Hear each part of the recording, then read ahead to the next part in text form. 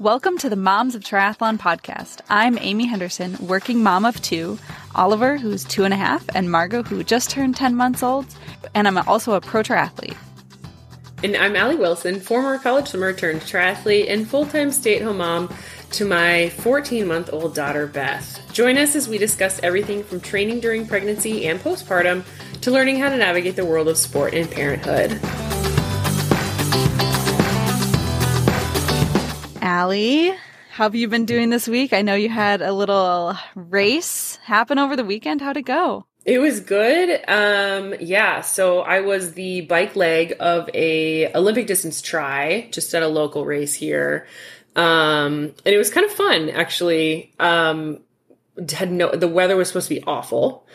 Just like the forecast. It's just still raining here in Portland. I know. It just won't stop. Yeah.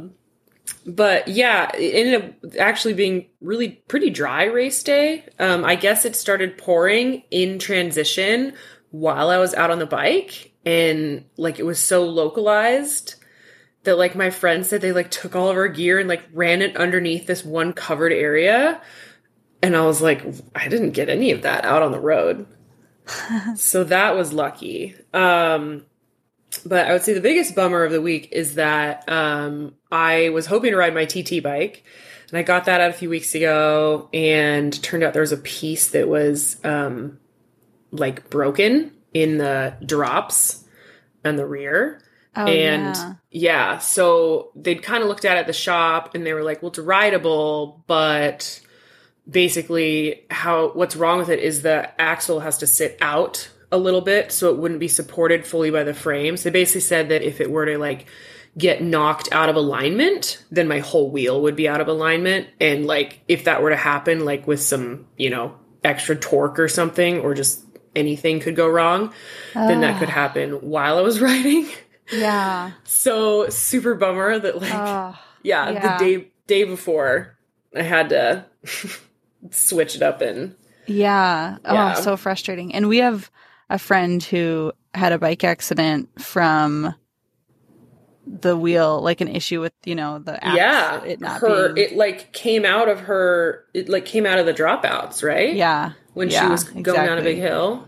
Exactly. So I do not want to mess with that. Yeah. So I was definitely thinking about that. Like when I was kind of talking like to my mom and my husband about it, of like, I could ride this and it's a flat route. And then it was supposed to be raining, and my road bike has disc brakes and everything. Yeah. It's just a little bit more stable. Yeah.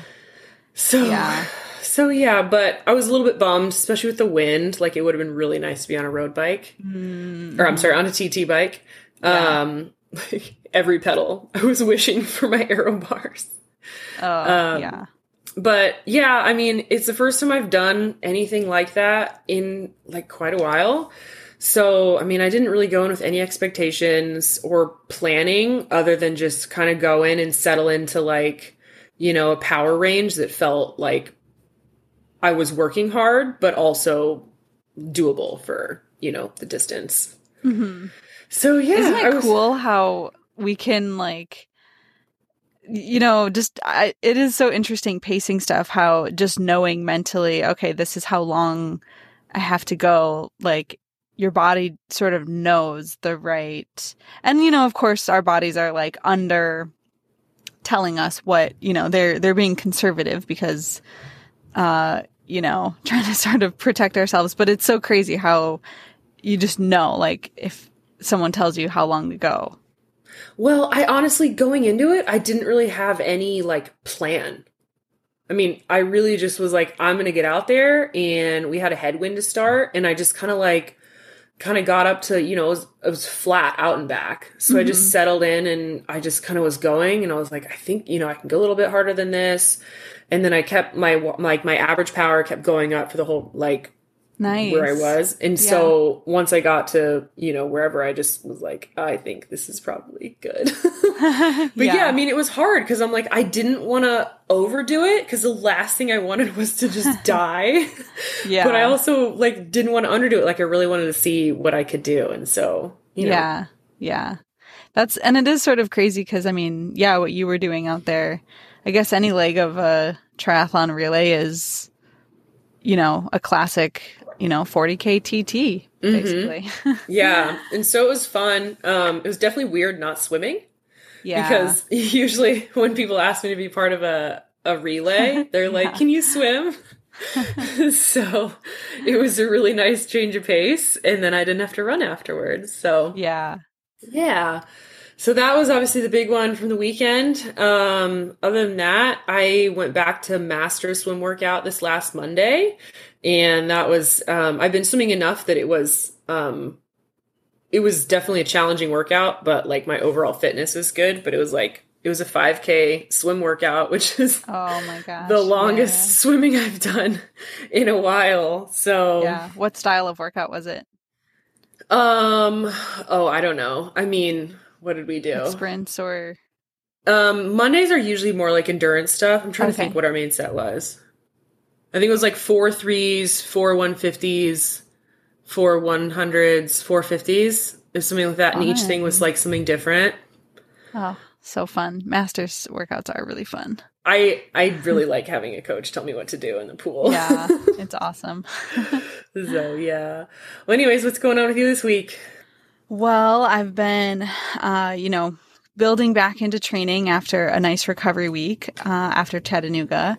And the recovery week really felt like a full-on off-season week because we had some, issues with childcare, and so I couldn't really stick to my training plan or do normal training. So it really felt like that off-season where you're just like, what can I fit in? What do I want to do? Whatever, whenever. Yeah. Yeah. I was like, okay, hopefully this isn't, at least it's a recovery week. So, can't feel too bad about it. Yeah. And then I registered for Oregon 70.3. Oh, so nice. That's going to be July 10th. And it is sort of nice as a pro that I can register for things really late and last minute. And so I can take my time to think about like if it makes sense to do and everything. So yeah, I was on the fence, but, I'm definitely excited to do that race. So signed up for that one. Well, that's coming up in just about a month. And that was a big part of it, was like, okay, that's realizing it was only 5 weeks away. And it's like, well, might as well use the fitness that I have, especially since I have no idea what else I might, I'm not like committed to anything else this season. So it's like, well, gosh, if it's only 5 weeks away, I can push through to that. And yeah, with the kiddos, we have definitely been dealing with some difficulties with Ollie's bedtime, just toddler bedtime, like classic stuff of it getting dragged out longer and longer and, needing very specific books and very specific things and needing, like we figured out how that on Spotify you can get like kid stories, and Ollie likes listening to. Yeah, like little, Peter Rabbit story and stuff, and there's music integrated and it's nice. Well then Nick puts it on and he puts on the wrong Peter Rabbit. So then it's like, all these little things. And he's obviously verbal enough to tell you, like, this isn't the one that I want to listen to. So do you guys play it and then like that's what he listens to after you guys leave the room, or you sit in there playing with him while he's listening to it? Or? It's a little bit of both, Yeah, it's sort of, like I think it's more so, when we leave, but I know previously there was a whole Elmo playlist that Nick had found, and so that they would just sort of turn on when he would, get in there. And start doing, like, I don't know, just whenever he wanted to go turn it on, he could go, like, hit the button. Nice. One good tip is for, Sonos speaker, you can cap the volume.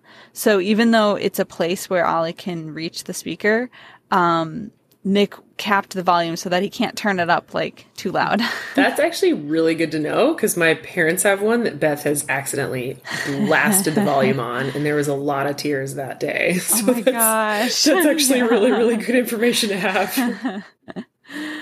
So anyway, so, things were getting dragged out, and I'm thinking about it. I'm like, we need to do something, because this is, cutting into time that we need as parents to do chores and recuperate and have time to ourselves. Yeah. Yeah.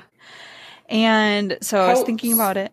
How late's his bedtime been going? I mean, I know there's been sometimes I talk to you the next day and you're like, he finally went to sleep at 10:30. Like, oh my gosh. Yeah. That's exactly. so late. Oh my gosh. Yeah. Late. And then in the morning, he's like, just like groggy and like, I don't want to get out of bed. And yeah, sort of like a teenager. It's funny. So what time's he sleeping until now then? I mean, we try to get up at 8. So, and, if it's a day when we don't have work and stuff, maybe he can stay in bed till 9. Mm-hmm. But it's pretty late for everyone, say, yeah. Yeah, that's... Yeah, anyway, it's all totally messed up. So I was like, okay, well, you know what? We are going to have our first ever family meeting, and we are going to recruit Ollie to talk through the problem and potential solutions. So during dinner, we started our family meeting. Margot was there. Oliver was there. We were there. And we, start talking, and I'm explaining, okay, it's really hard for you to wake up in the morning when you go to bed so late. And also, mom and dad need that time to get chores done and clean the house so that we can spend more time with you during the day and, when you want time with us. So, what are things we can do? And Ollie's idea was that we should milk a cow.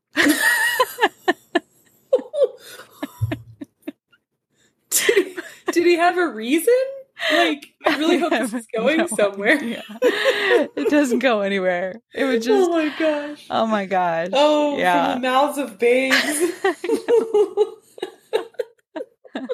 So how did that even, come to be? Were you just like, what do you suggest for this? Yeah, I was problem? Like, do you have any ideas of what we could do? I don't even know. Yeah. Just milk a cow? Oh maybe, my gosh. I'm sure he said it like, maybe we could milk a cow. His tiny little voice. Yeah. I actually did try to get some recording, like audio recording of the family meeting, but I don't think I should listen back, see if I got anything good. Oh, man. Yeah. So we did actually try a sticker chart. That didn't really work so well. But the main thing is just, we talked through, this is the routine. This is how many books we get. This is that.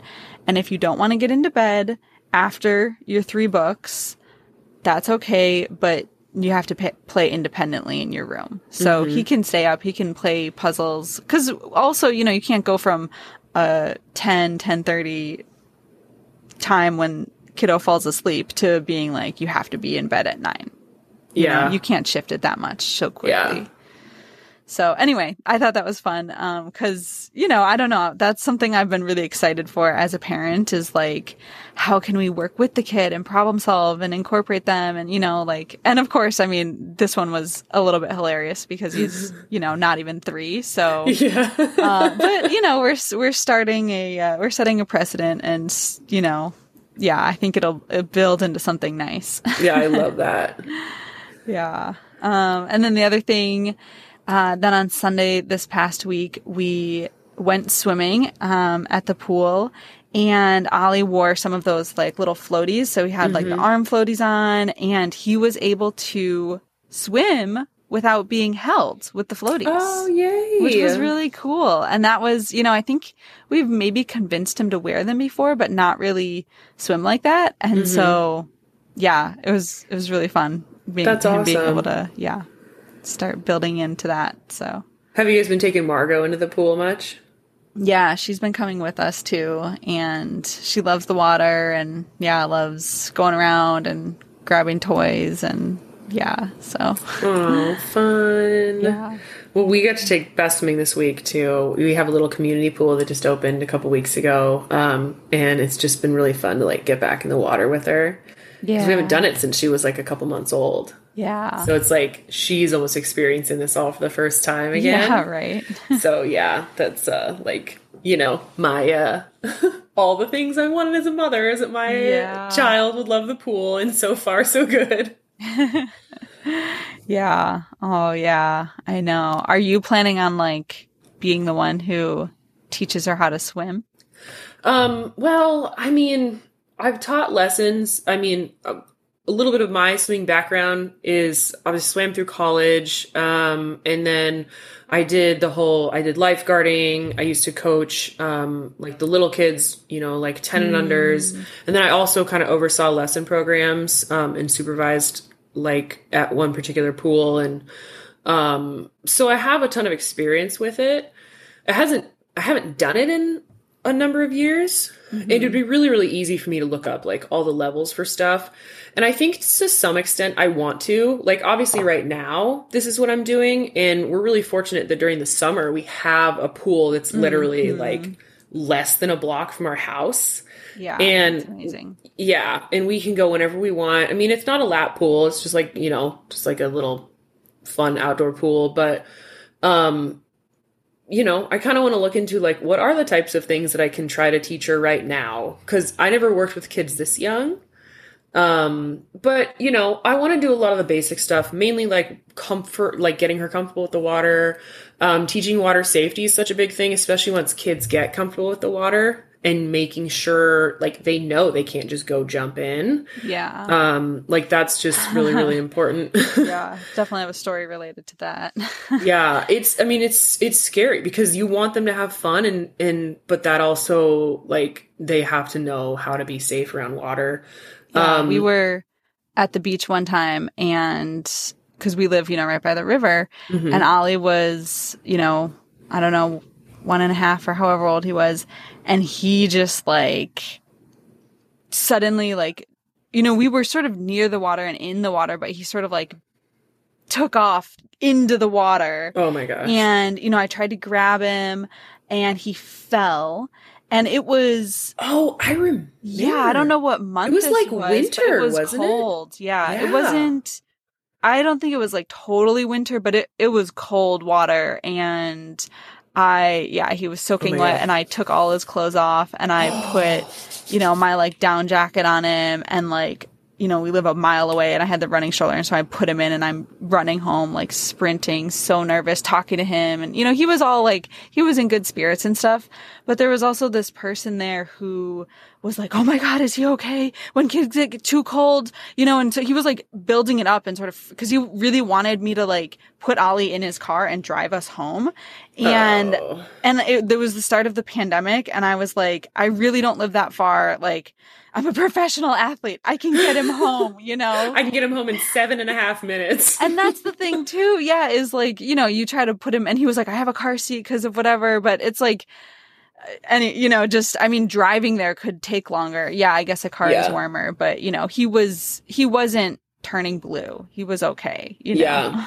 I do remember you text me and you were like, Ollie just fell in the river. And I was like, oh my gosh. Cause like, I didn't know if it was like fell off a dock or anything. But yeah, I do remember the cold weather too. Cause like, that's like a significant part of the whole situation. Yeah, exactly. Yeah.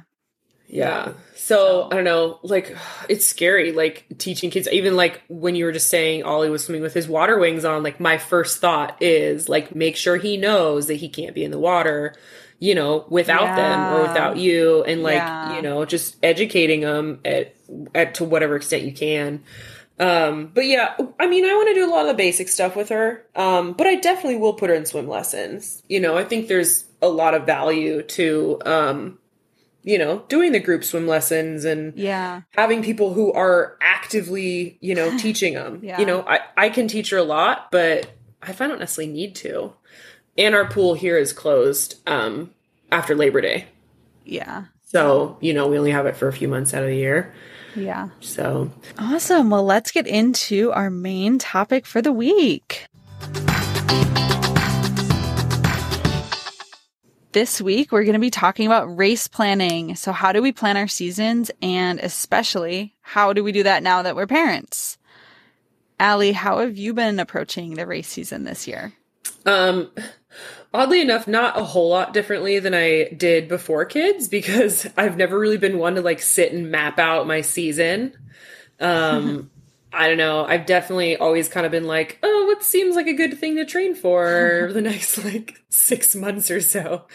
I'll put big goals in the calendar, but I've really never sat down, and really done a big race planning. And I don't think that's changed a lot for now. And I've always tried to keep some kind of balance like in my life of, especially once my husband and I were dating and, we want to do stuff on the weekends. And so to plan out like a huge year of racing is, there's give and take for me, and that hasn't changed a ton. But obviously it was easier before to be able to do, longer races, just training wise. And so I've been kind of taking that into consideration.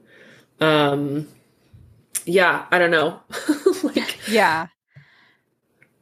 Definitely so true with the longer races. Like, after doing Chattanooga, season planning is big on my mind right now because, after doing Chattanooga, it's like, and just the build up for that and the training for that, it's sort of daunting and hard to imagine training for an Ironman.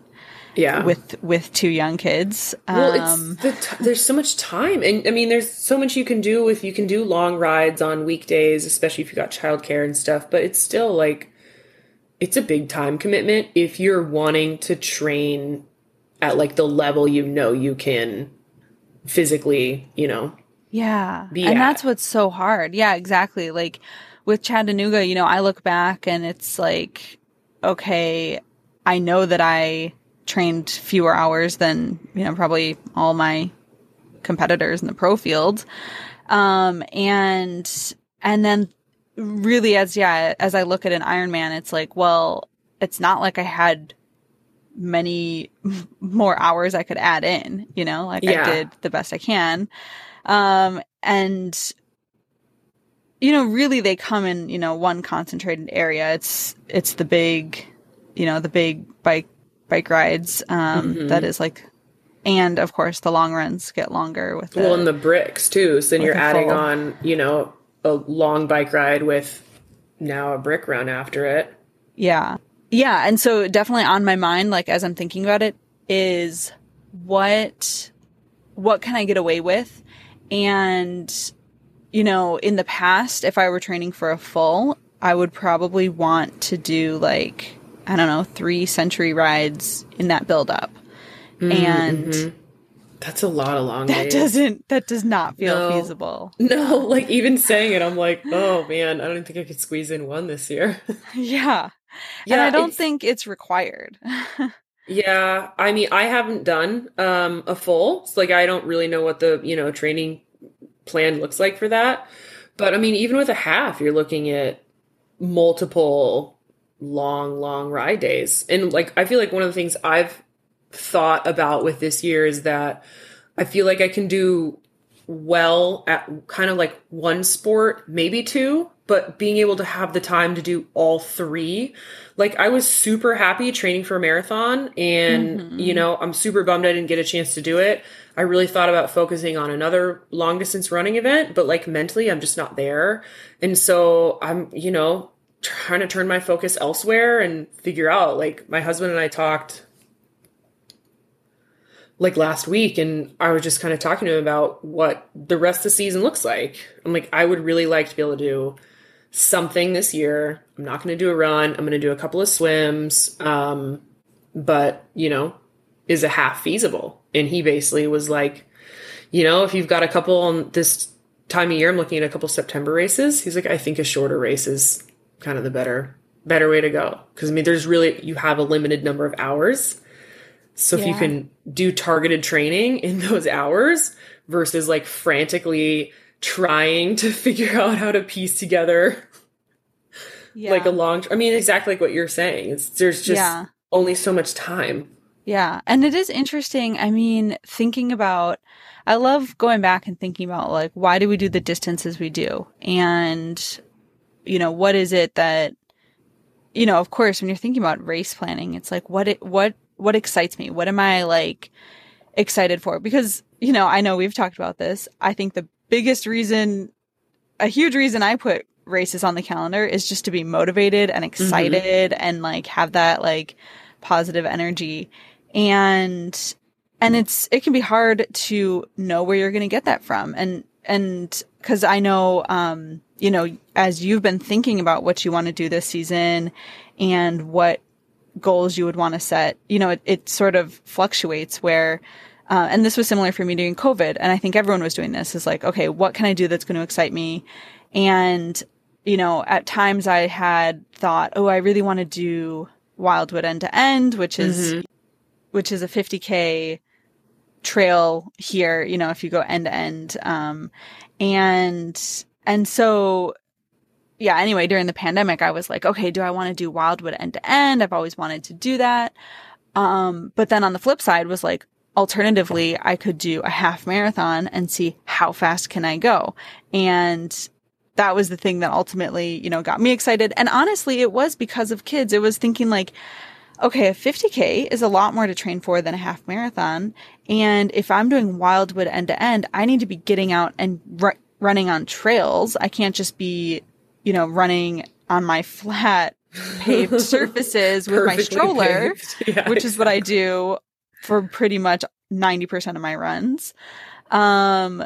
So it just, even for that, it was like, what's feasible and, add into, when you're thinking about trails, it's not just that you can't take the stroller, it's that you have to drive to get there. So you have the added time there. Yeah. I mean, that's obviously been something we've talked about before is just like, all right, I've got this many hours to get out.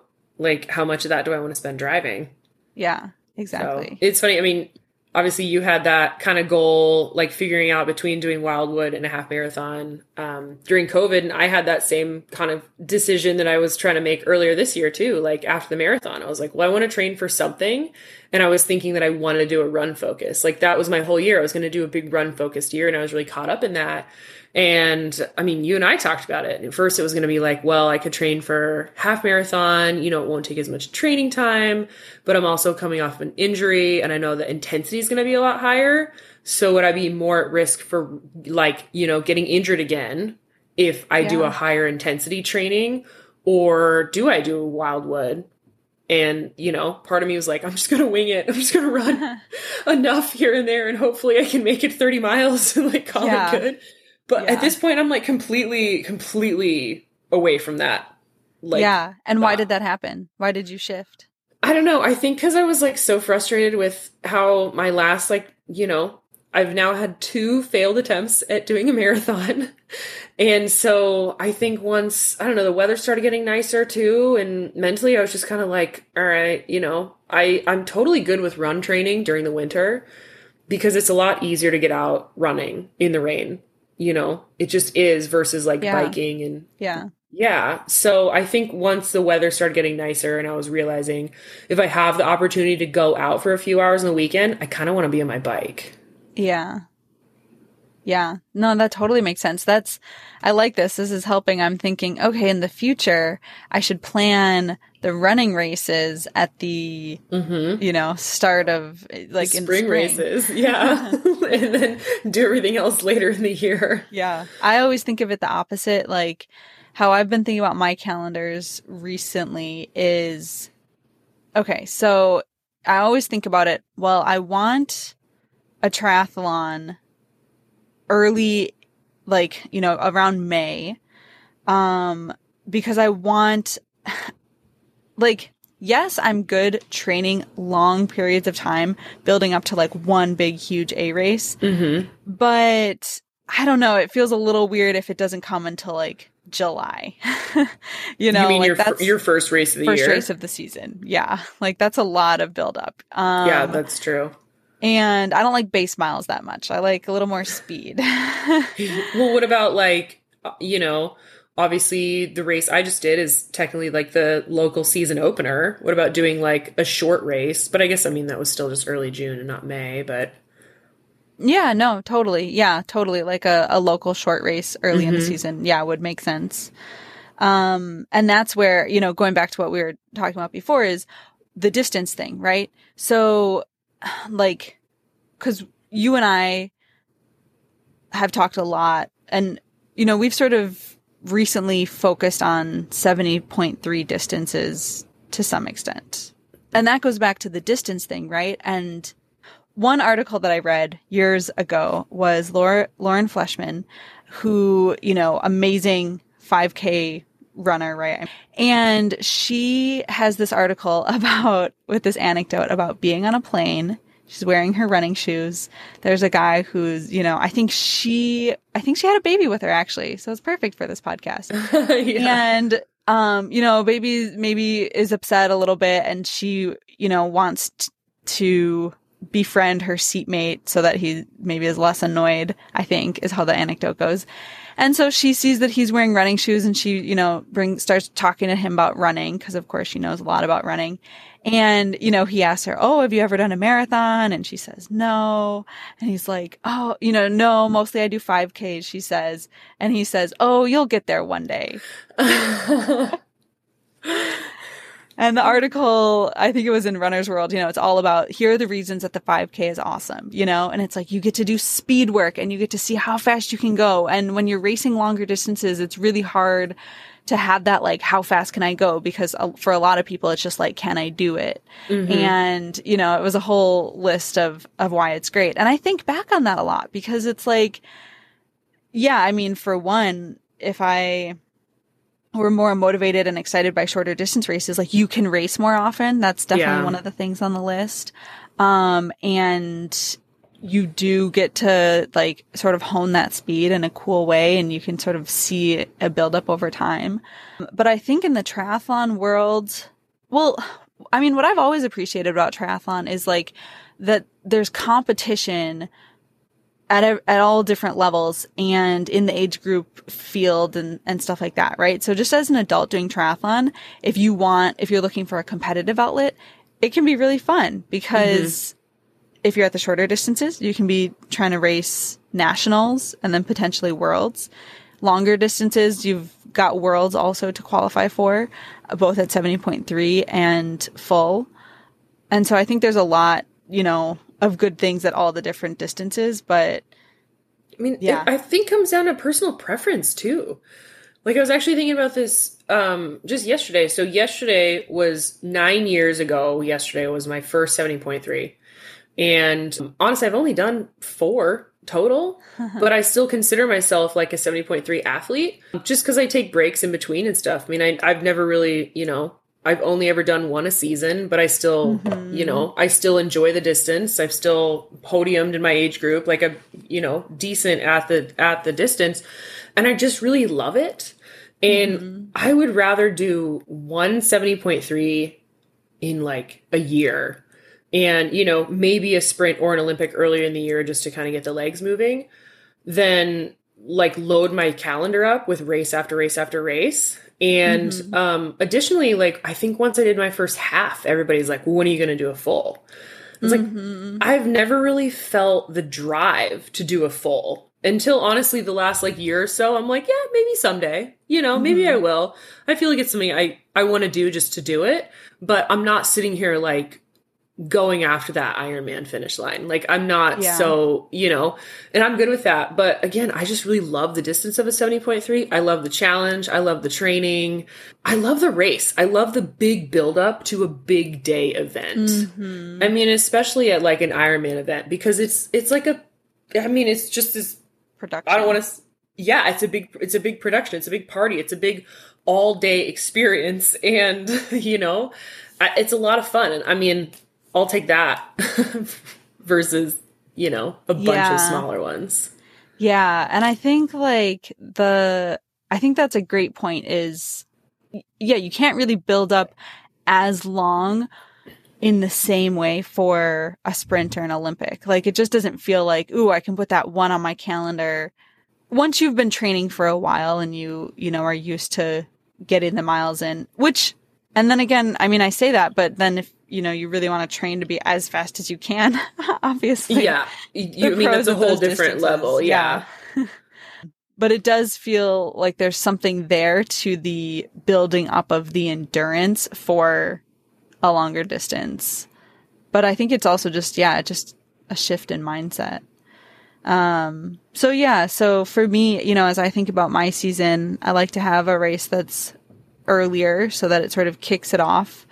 You could also call it like people like to say dusting off the cobwebs. Mm-hmm. But then I also really like to have something that's like September or, later, that can be a big build up to get that motivation through the summer. Cause I'm, like you, I don't really like having that many races on the calendar.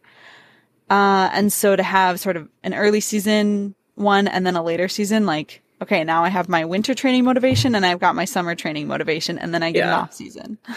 Yeah, I definitely agree with that. And like, I'm trying to think what I've done in the past. I'll like mix other stuff in. Like, honestly, this year I did, back in February, I did a marathon relay with a friend. Yeah. I mean, the weather was terrible. It was like February on the Oregon coast. Theme of race. It was raining. But I mean, that was a lot of fun. It was a challenge, and I worked it into my, like marathon training plan. So it was like a fun event, but it wasn't like my big race. And then was going to do the marathon, but this year I'm actually going to add in a swim race. So end of July, I'm going to be doing an open water race in Bend, that I've done in the past. It's just been a few years. So I think that's kind of where I'm like, I just like having stuff to train for. And like right now I'm like, okay, swim focused for the next couple of months. And then hopefully I'm able to do this race in September, and then I'll be able to kind of focus with that in the back of my mind. It's like 12 or 13 weeks out. So I am kind of looking at like, what's a good training plan going into that? How closely am I going to follow that? Mm-hmm. What can I get away with not doing if I'm going to be trying to swim a lot more? Cause for me, with my swimming background, that's also the one thing that it's easiest for me to more or less be lazy on and still have a good swim on race day comparatively. But I also know that if I'm not swimming consistently going into that, then I will feel terrible. No matter how fast I swim, it will feel awful. And that's how the day will start out. So I can't just not swim. Like I can't just bike and run. Yeah. How long is the swim race that you're doing? So I need to double check, but it's going to be, I think 2 in one day, and it'll be a 1,500 and a 5K. I think those are the distances. Okay, cool. So that's the other things right now. It's kind of a good motivator to do, swim training so I can finish that 5K and not. Yeah. Well, so you've got, Oregon coming up. I mean, do you have anything else? Like, do you have any other, like, I know last year or the year before, what year it was that you did your half marathon time trial? Like, are you going to do any more like personal goals that aren't races, or what are you thinking? I have decided that I'm very much like going race by race this year. Normally I like to have things planned out. But I don't know, it just feels different because I'm really trying to see like, okay, how can I fit this into my life, and how do things work out? I think for this, okay, so for me, being in the pro field, a big thing that was delaying me being able to plan my race season was waiting for the pro calendar.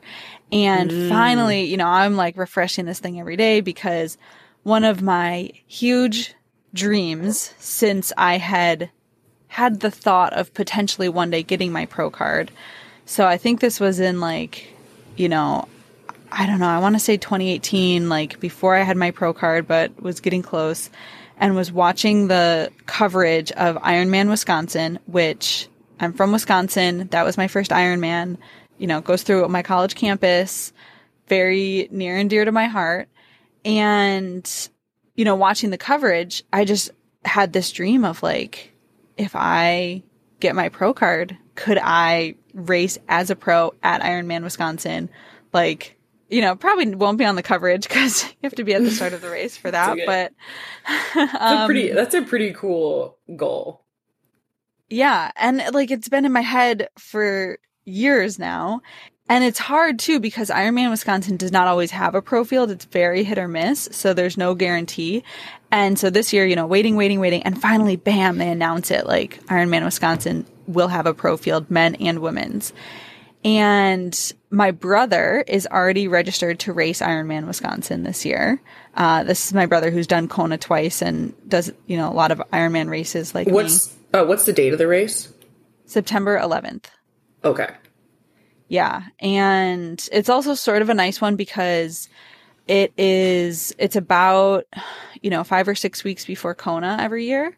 It's if you qualify at Kona at that race, it's for the next year. So for my first one, it was great because it was like I qualified for Kona and I had over a year to train and, recover and build back up. And that was really helpful.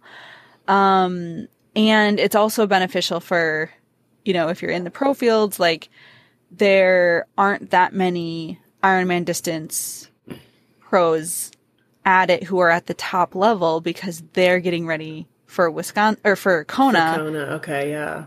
I know Lindsay Corbin likes to go and race Wisconsin before Kona and sort of like get her slot there. Sometimes, so sometimes, and it probably has like one slot. So, it's like,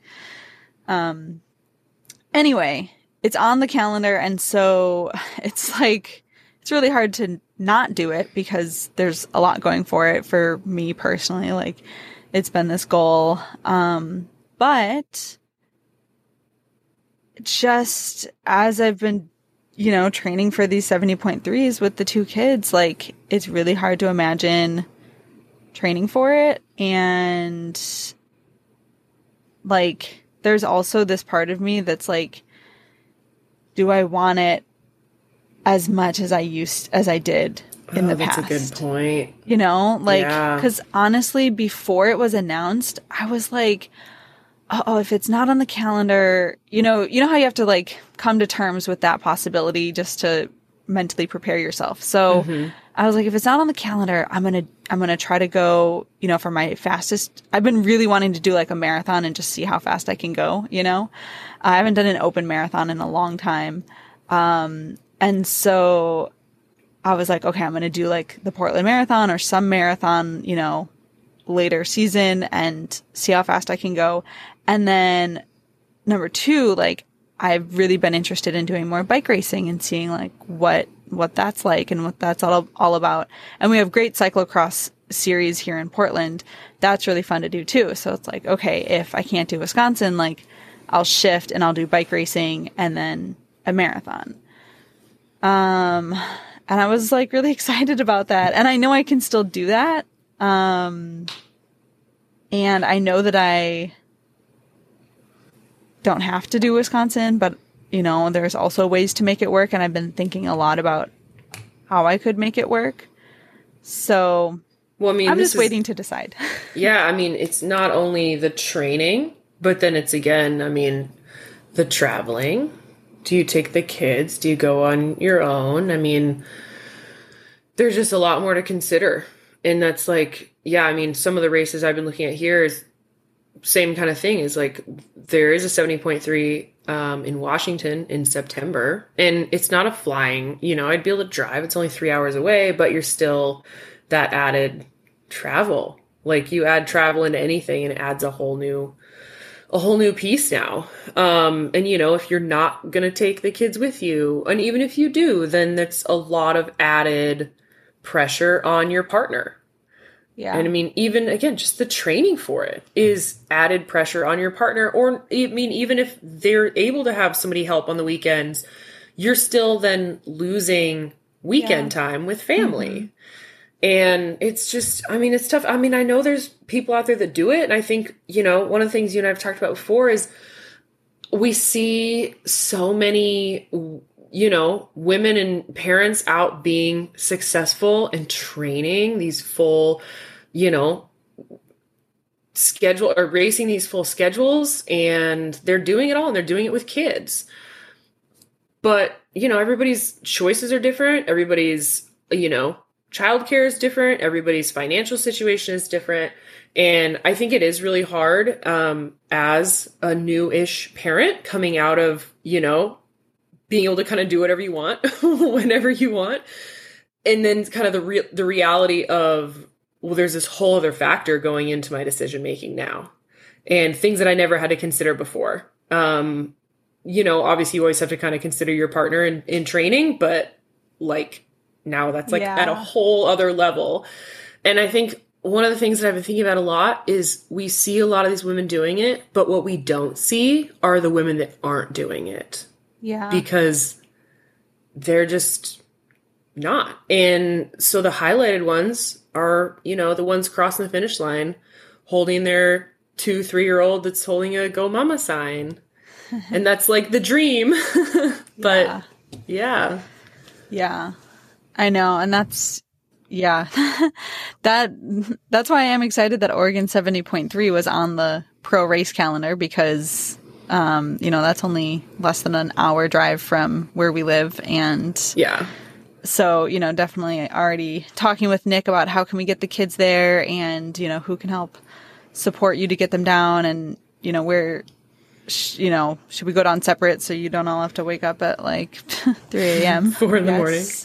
The answer is yes. Maybe your Nick and me and my Nick can all coordinate and we can we can do a whole caravan go down to Salem for the day. That'll be a good race for you too because the swim is downstream and last year it was fast. Yes, I was gonna say that as I think about race planning and like which races to go to, like obviously right now one is just what can I race in the pro field, but then I definitely, take into account like does the course suit me? I like hilly bikes since my bike is strong. I like, downstream fast swims. Mm-hmm. And the run, whatever, throw whatever at me. I don't care. But... Yeah. I did hear that there was a lot of gravel on the run last year. Ooh, nice. Cause I did that one I did as a relay too. Eventually I'll put all three sports together, but I've now done like relay pieces for everything the last year and a half. So the swim was downstream and last year I did, I think it was a 7.5 to 8 minute swim PR on that course. I know, kind of nuts. And then I think the bikes, is it rolly or is it kind of flatter? I think it was kind of flat. I don't know. Yeah. But either way, it's supposed to be a really fast course. And I'm kind of a little bit bummed to not be doing it this year also.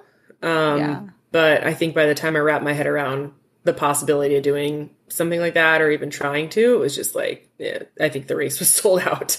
Yeah, I know. That race definitely sold out very quickly, which speaks to the triathlon community locally and the need for, I'm glad they've been adding more 70.3s in the Pacific Northwest, like the Washington one and the Oregon one. But back to the point that you were making about, like, especially being a parent, about your partner really needing to be on board. That's one of the things I keep remembering as I'm thinking about my race planning right now and what it's going to take is that even without kids, training for longer distance triathlon events always requires sacrifice in other areas of your life, and I remember training for Ironmans, like I could always feel that little bit of a shift and like my partner needing to take on more of the cooking or, getting food or just things around the house. And it definitely like was noticeable then. So it's like even more noticeable now. Well, and it's not only like the time that you're spent gone, it's when you come back and you're like recovering. Like exactly. After 6 hours on the bike, the last thing you want to do is vacuum. Yeah. Or like anything other than just sit. So I mean, it can end up being like a whole day, not just the time that you're gone. Yeah. And that, I know we've talked about this a little bit, but that is one of the things that is so hard with kids is not being able to really get that recovery. Yeah. Or if it is, it's, toddler massages. Yeah. So we've discussed a lot of different considerations as you go into your race planning. I think a big thing for me is when you start thinking about it, it's thinking about like what gets you excited, what's going to motivate you to train, just if, for me, a big goal of having a race calendar out there is not all about the races. It's about the in-between. So thinking about it that way. And then also considering, not just always defaulting to your baseline, typical distance. For us, maybe it's like a 70.3 or an Ironman, but thinking about, are there ways that you could do different distances that would get you excited, but maybe require a little bit less training or fit better in your schedule, or, running in the winter rather than biking through the rain, stuff like that. So not just the distances, but also the type of event. And then also a big thing that now that we have kids, like it's just even more important to talk with our partners about the races that we want to do and make sure that we can make it work with our lifestyle and our kids and still having time for the family amongst all of it. So that's some of the key things as we think about how we plan our season. And now for our closing segment, let's go into our Go Mamas of the Week. Go Mama, go Mama, go Mama. Woo-hoo! These can be small triumphs, little things that made us happy, anything that's been good this week. Aly, what's yours for the week? Well, actually I have two this week. We have this room off of our kitchen. Well, it's actually, our house was built in the 80s, so it kind of has that style where you walk in, there's a formal sitting room, and then off the back of that is the formal dining room, which connects to the kitchen. And when we first moved in, we kind of knew we were going to turn that formal dining room into a playroom and then turn the formal sitting room into a dining room. So you walk in and there's a dining room table kind of in our entryway almost. But this room that is our playroom, it's kind of been like ever evolving. And at first we had like a futon in there, and then we had like the cat tree in there. And as Beth has gotten a lot more mobile, we've kind of made it completely kid-proofed it. Like got the futon out, got the cat stuff out. And so she's got this really cool space. And, I always knew when we moved in that it was going to be a playroom, but I didn't know what that was going to look like.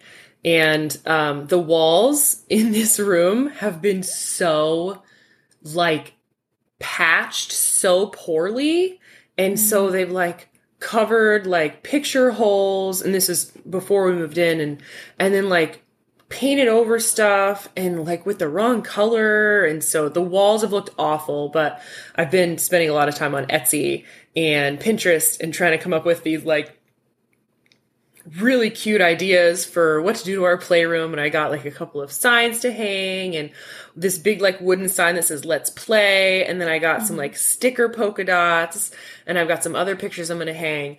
And I realized that it just like, I couldn't hang these things on the walls with the walls looking so bad. So I'm like, all right, so we're going to like clean this up. And so originally we were just going to repaint it the same color, but we couldn't find the color in the garage. We were just hoping it'd be there. And so we're like, all right, let's go paint shopping. And so we took Beth to the paint store, and for a minute we almost did wallpaper. That was like a whole, maybe like a 10 to 15 minute like ordeal that we were like, we're going to go full on wallpaper. I'm kind of glad we didn't. But anyways, we found this color, and it's kind of like a light purple color. And it looks really good with like the trim. And so we got the walls painted, and we got these polka dots up, and we got the "Let's Play" sign up, and we just got everything in there. And it's just like super, super excited about it. It's just, we have this like really cool space for her now. And we've got all kinds of like fun stuff, and like, I don't know. It's like this epic playroom, and we absolutely love it. So really excited about that. That's definitely a big win. And then another one that happened this evening is this whole week we've been having a hard time getting Beth into bed. Honestly, kind of like what you were saying, like with Ollie's bedtime, like he's just kind of not ready for bed. And this last couple of weeks, Beth has started like not really wanting to just go down as easily. And she's usually a really good sleeper. And so the last like 4 days, it's just been like a fight to get her to sleep. And you just feel terrible leaving her and she's like super upset. Yeah. And so my mom suggested putting her in her crib and like reading to her in her crib, which we hadn't really done before, but she loves books. And so we did that tonight. And she has these little teeny tiny, like 2x2 inch board books. And I like gave her some of those to play with. And I put her in her crib and I read to her for a while and then gave her some books. And she was so busy flipping through the books that she didn't notice me sneak out. And it was the best bedtime we've had in days. And so that was just like a much needed win. So yeah. So those are mine. What about you this week? Well, this week mine is just a short and sweet one. And, you know, I was in my office working and my office is right at the top of our stairs and the kids were with their nanny and I overheard Ollie. So Margot is like at the, you know, she just turned 10 months. And so she's just starting to like start climbing up the stairs on her own, which is really exciting and always really fun to see. And so Ollie is always sort of supporting her and like next to her. And so they're all climbing up the stairs together.